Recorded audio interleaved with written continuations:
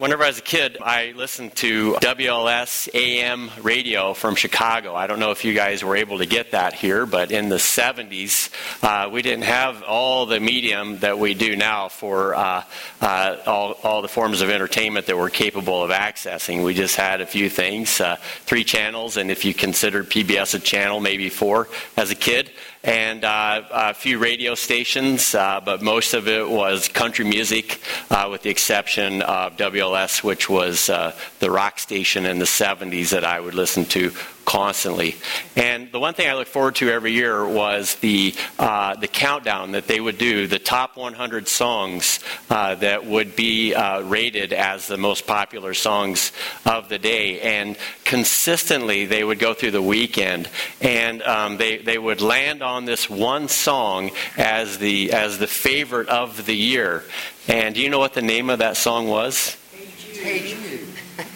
All right. Yeah. That was almost too easy, wasn't it?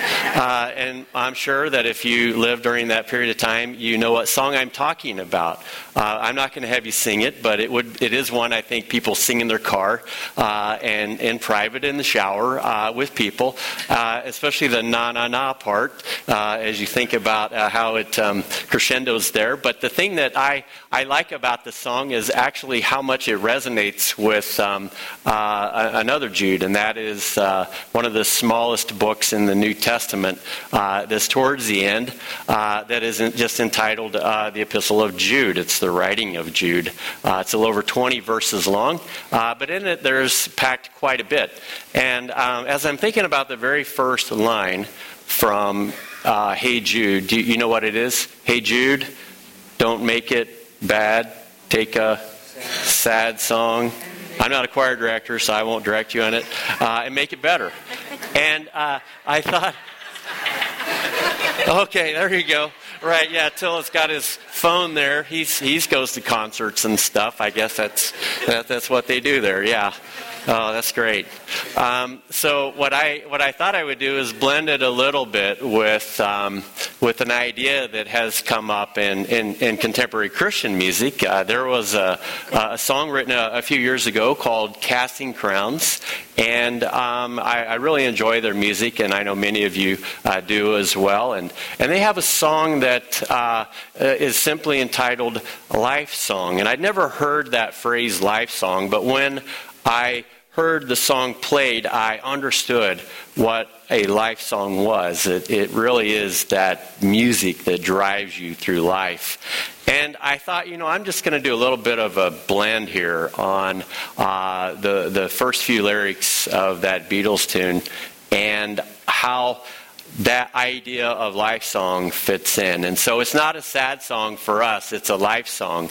And the idea is God wants to take what is inside of us, the musical theme that drives us through life. It's expressed very well in form, for example, by what we just heard the choir sing. It's a way of saying there is something inside my heart that is churning, literally, and it brings such joy no matter what circumstances I find myself in. And it really is God's gift to each of us to be able to experience that. It's the one thing He envisioned. I mean, how many of you, if you're a parent, have just reveled in seeing your children, mindfully just playing and then singing a song or humming a tune? You know that they're just happy. And if God is wired into birds like sparrows, certain musical capabilities, there is just a connection between the expression of what's in our hearts as it takes on a musical form and the life that we're called to live. I don't think that's by accident. And so all of that said, if you take that word life song and you try to define it, there really isn't a dictionary definition that I'm aware of. I'm sure Oxford will make that notation if it gets enough popularity. But there is something called the Urban Dictionary, which I don't recommend that you look at. However, I did look it up for this verse, or for this word alone. And this is what it said about Life Song, and I thought it was interesting. It said, Life Song is a song that a person picks, and the Urban Dictionary, anybody can get on there and write their own entry. So this is what they wrote. This is a song that a person picks, and for the rest of their life, when that song is heard, the person, no matter where they are, is required to dance for approximately 15 seconds or more. You are not required multiple dances for a song that is played continuously. Didn't know either one of those things. So evidently, in their mind, you have to couple that with dance. Now, I'm a horrible dancer, but I understand that dancing and singing is an expression of the joy that's in a person's heart. And there is a person in the leadership circle of the church that is alongside Paul and Peter and the others, who is trying to encourage churches to be able to stay healthy and really keep true to the first love that they had in the Lord. And Judah's writing a letter to a church saying, I want to just write you to commend you on what you're doing and living your lives in such a good manner. But I have, since I've taken pen to paper, I have also recently discovered that there are some problems in the church that are creating really a disconnect between the joy that's in your heart and the things that people are coming in and saying about the Lord and about what you should believe and what you should do, ultimately stealing your joy.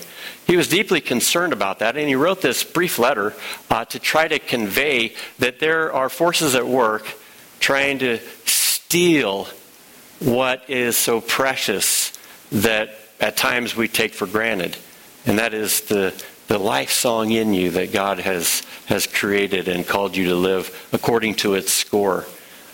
And when these persons are coming into the church, they're not really interested in doing too much except lead people away from following God and lead them into a way of looking at life that you can do whatever you want. And they're just inviting chaos.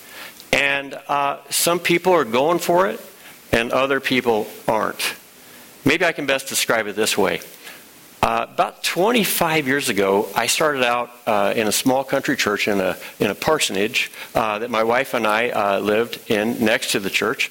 And as we were just a young married couple in this parsonage, we didn't realize it, but we were laying in bed one night, and right behind our headboard was chirping and carrying on. And I had no idea what this was, but quickly as we woke up and we heard it, we assumed that it might be squirrels down in between the two joists and the wall studs, and they had established a nest right behind our bed, behind a piece of 70s era paneling. And I told my wife, I said, this can't go on. And it was happening night after night after night. And one night I just got up, I got some of her hairspray, which was very powerful, and I just shot it in between the cracks. And they went from chirping to screaming, and I thought, finally, they'll calm down.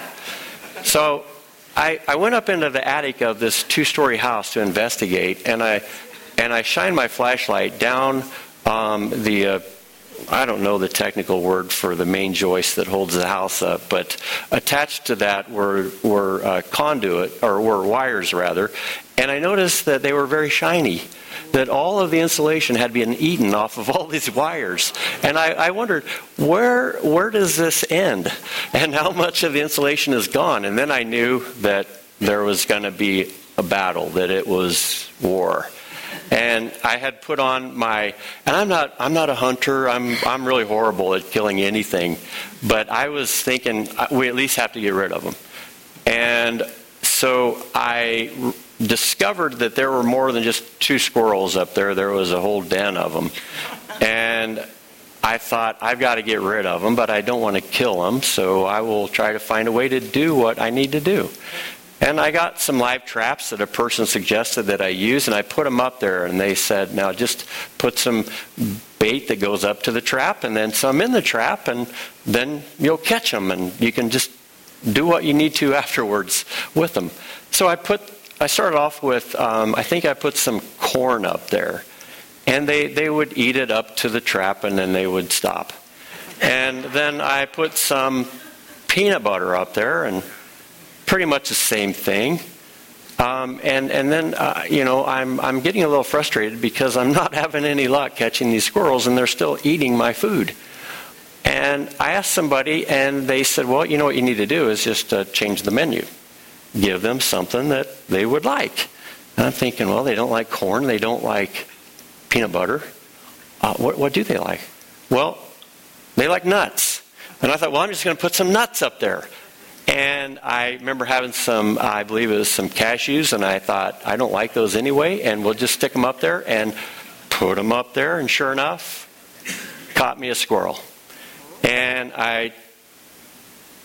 you're thinking, where is he going with this? I put him in my car, and a neighbor and I drove him 5 miles south of town and unleashed him at the park down there. So we did the whole clan that way, only to have a few of them return. And it just went on and on. But the interesting thing was that they were pretty cagey about responding to the traps that I had. And it was only when I gave them something that would appeal to them in a way that they couldn't control themselves and resist it, that they finally took the bait.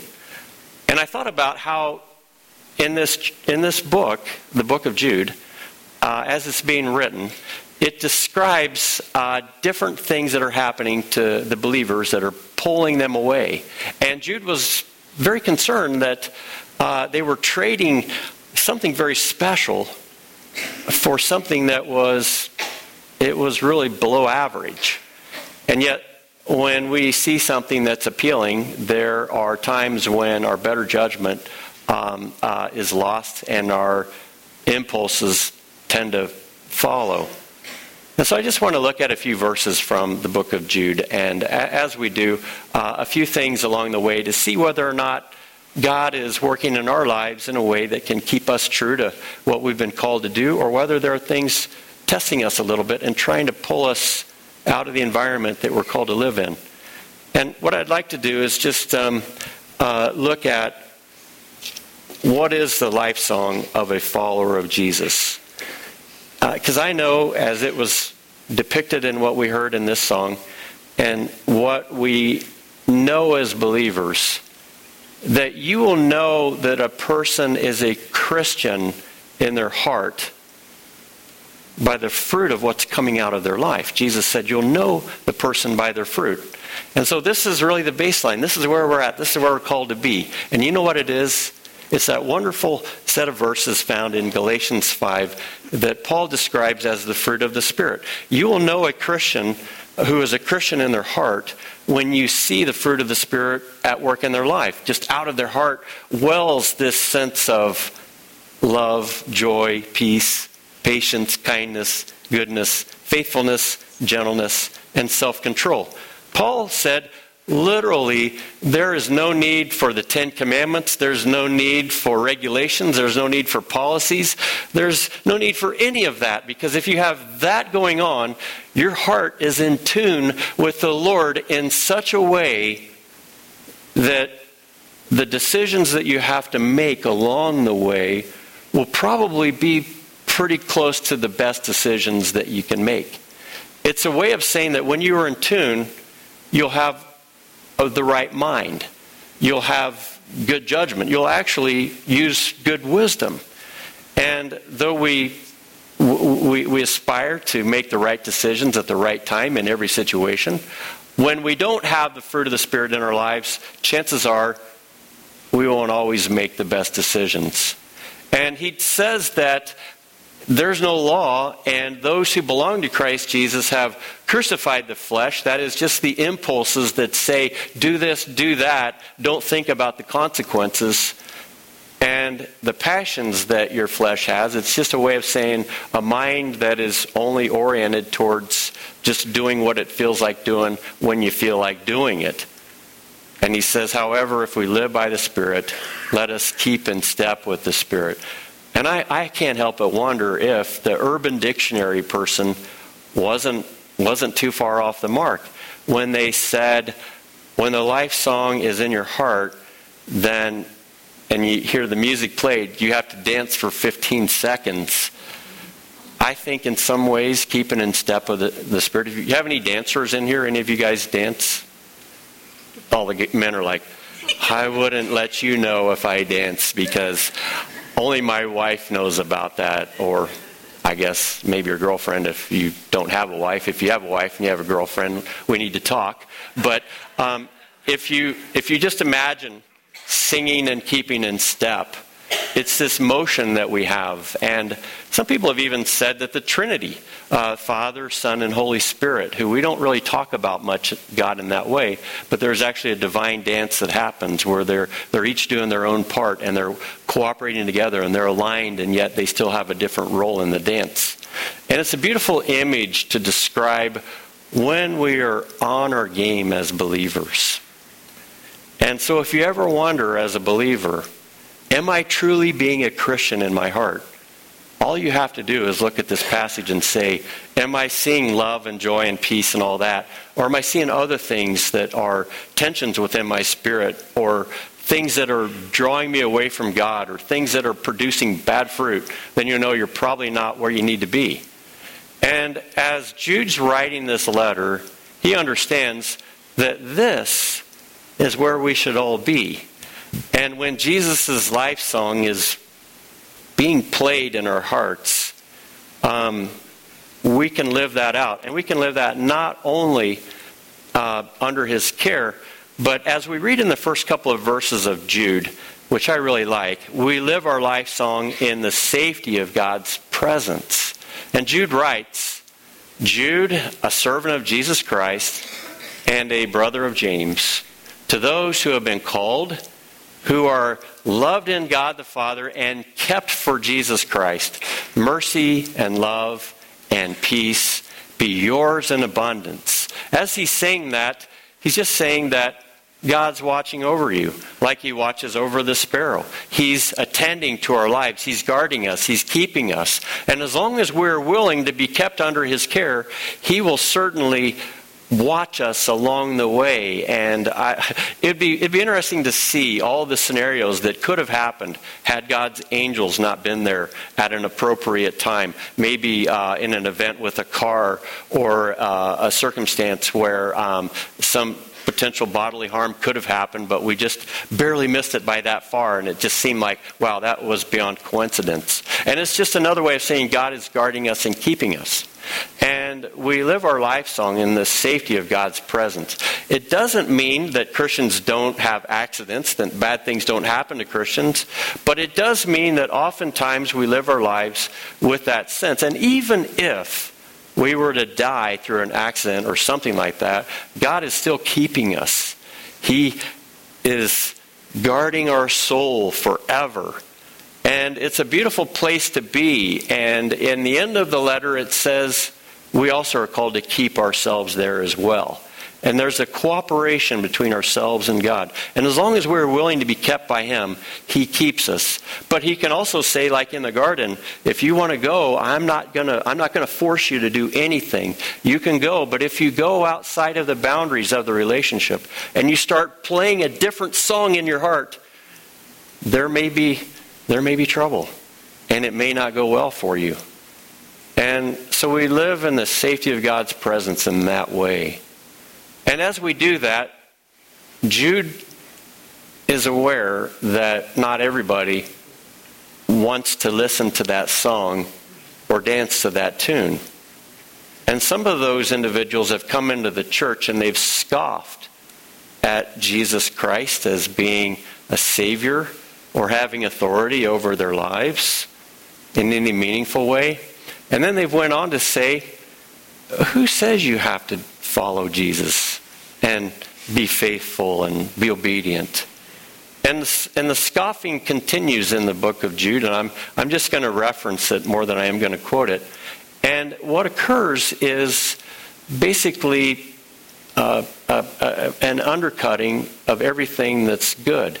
You can't have love and joy and peace and patience when you're doing things that are violating trust in other people, or you're exploiting other people, or you are acting hateful towards other people. God's not going to dance with you in that dance. But if you are wanting to do the right thing, God says, I like that dance. I want to be in that with you. And Jude is looking at how that is starting to play out. And he says, there are forces at work that seek to draw us out of that safety. And so in verse 4 we read these words, for certain individuals whose condemnation was written about long ago have secretly slipped in among you.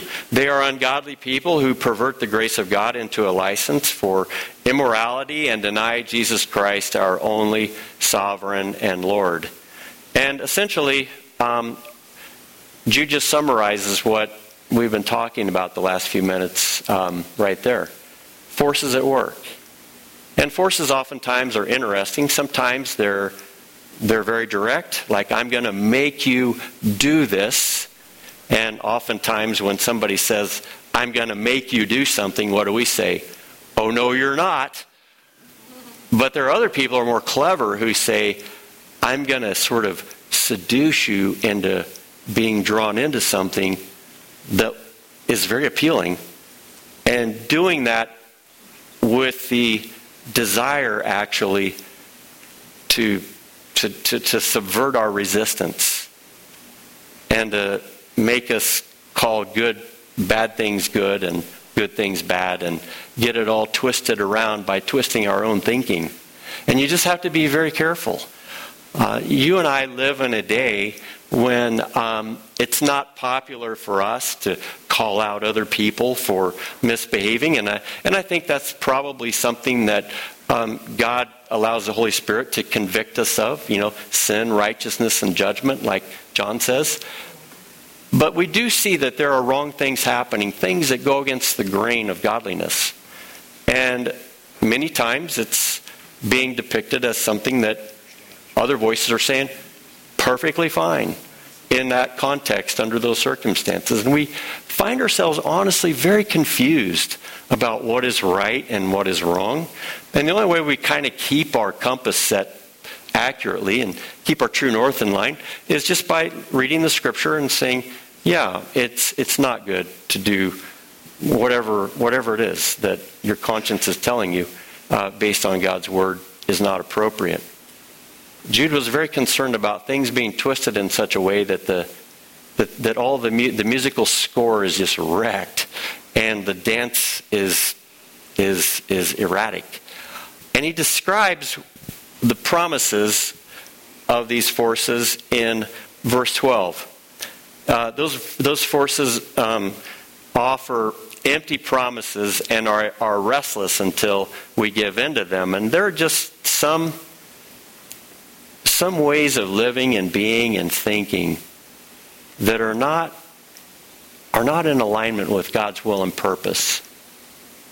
And yet they want to make sure that everybody feels the same way they do and legitimizes it.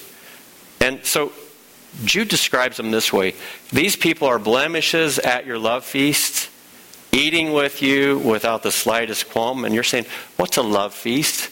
But it's just gathering at the Lord's table and enjoying it in a way that celebrates the covenant that we have.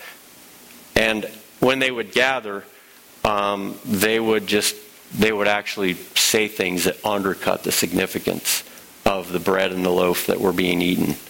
And they would really, in a different spirit, point people in another direction. So here's what he said. They are clouds without rain, blown along by the wind, autumn trees without fruit, uprooted, twice dead. They are wild waves of the sea, foaming up their shame, wandering stars, for whom blackest darkness has been reserved forever.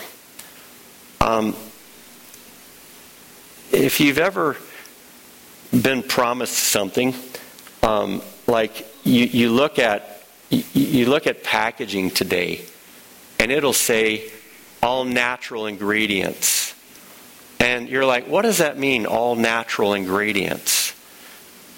And sometimes it just means, well, in some way the product that you're eating has been processed, and the ingredients have in some form come from the earth somewhere, somehow. And after that processing has occurred, we can deduce that it's derived from nature. Well, it's just an absurd way of saying the same garbage we've been feeding you before is still in there, and we'll keep feeding it to you, but we'll let you think that it's all natural. And then there are others that say, no, we're going to give you something that is nutritional, that is free of pesticides, free of anything that will do you bodily harm.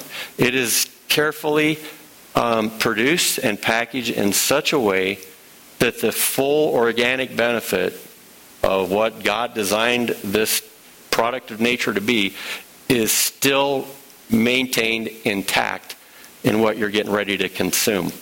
And when you eat something that's fresh, that is untainted, you just feel so much better. But when you eat something that's natural but still garbage, you still feel cruddy. And it's, in my mind, just an example of what these guys are offering. They're offering up something that says, oh, this is perfectly natural, this is perfectly good.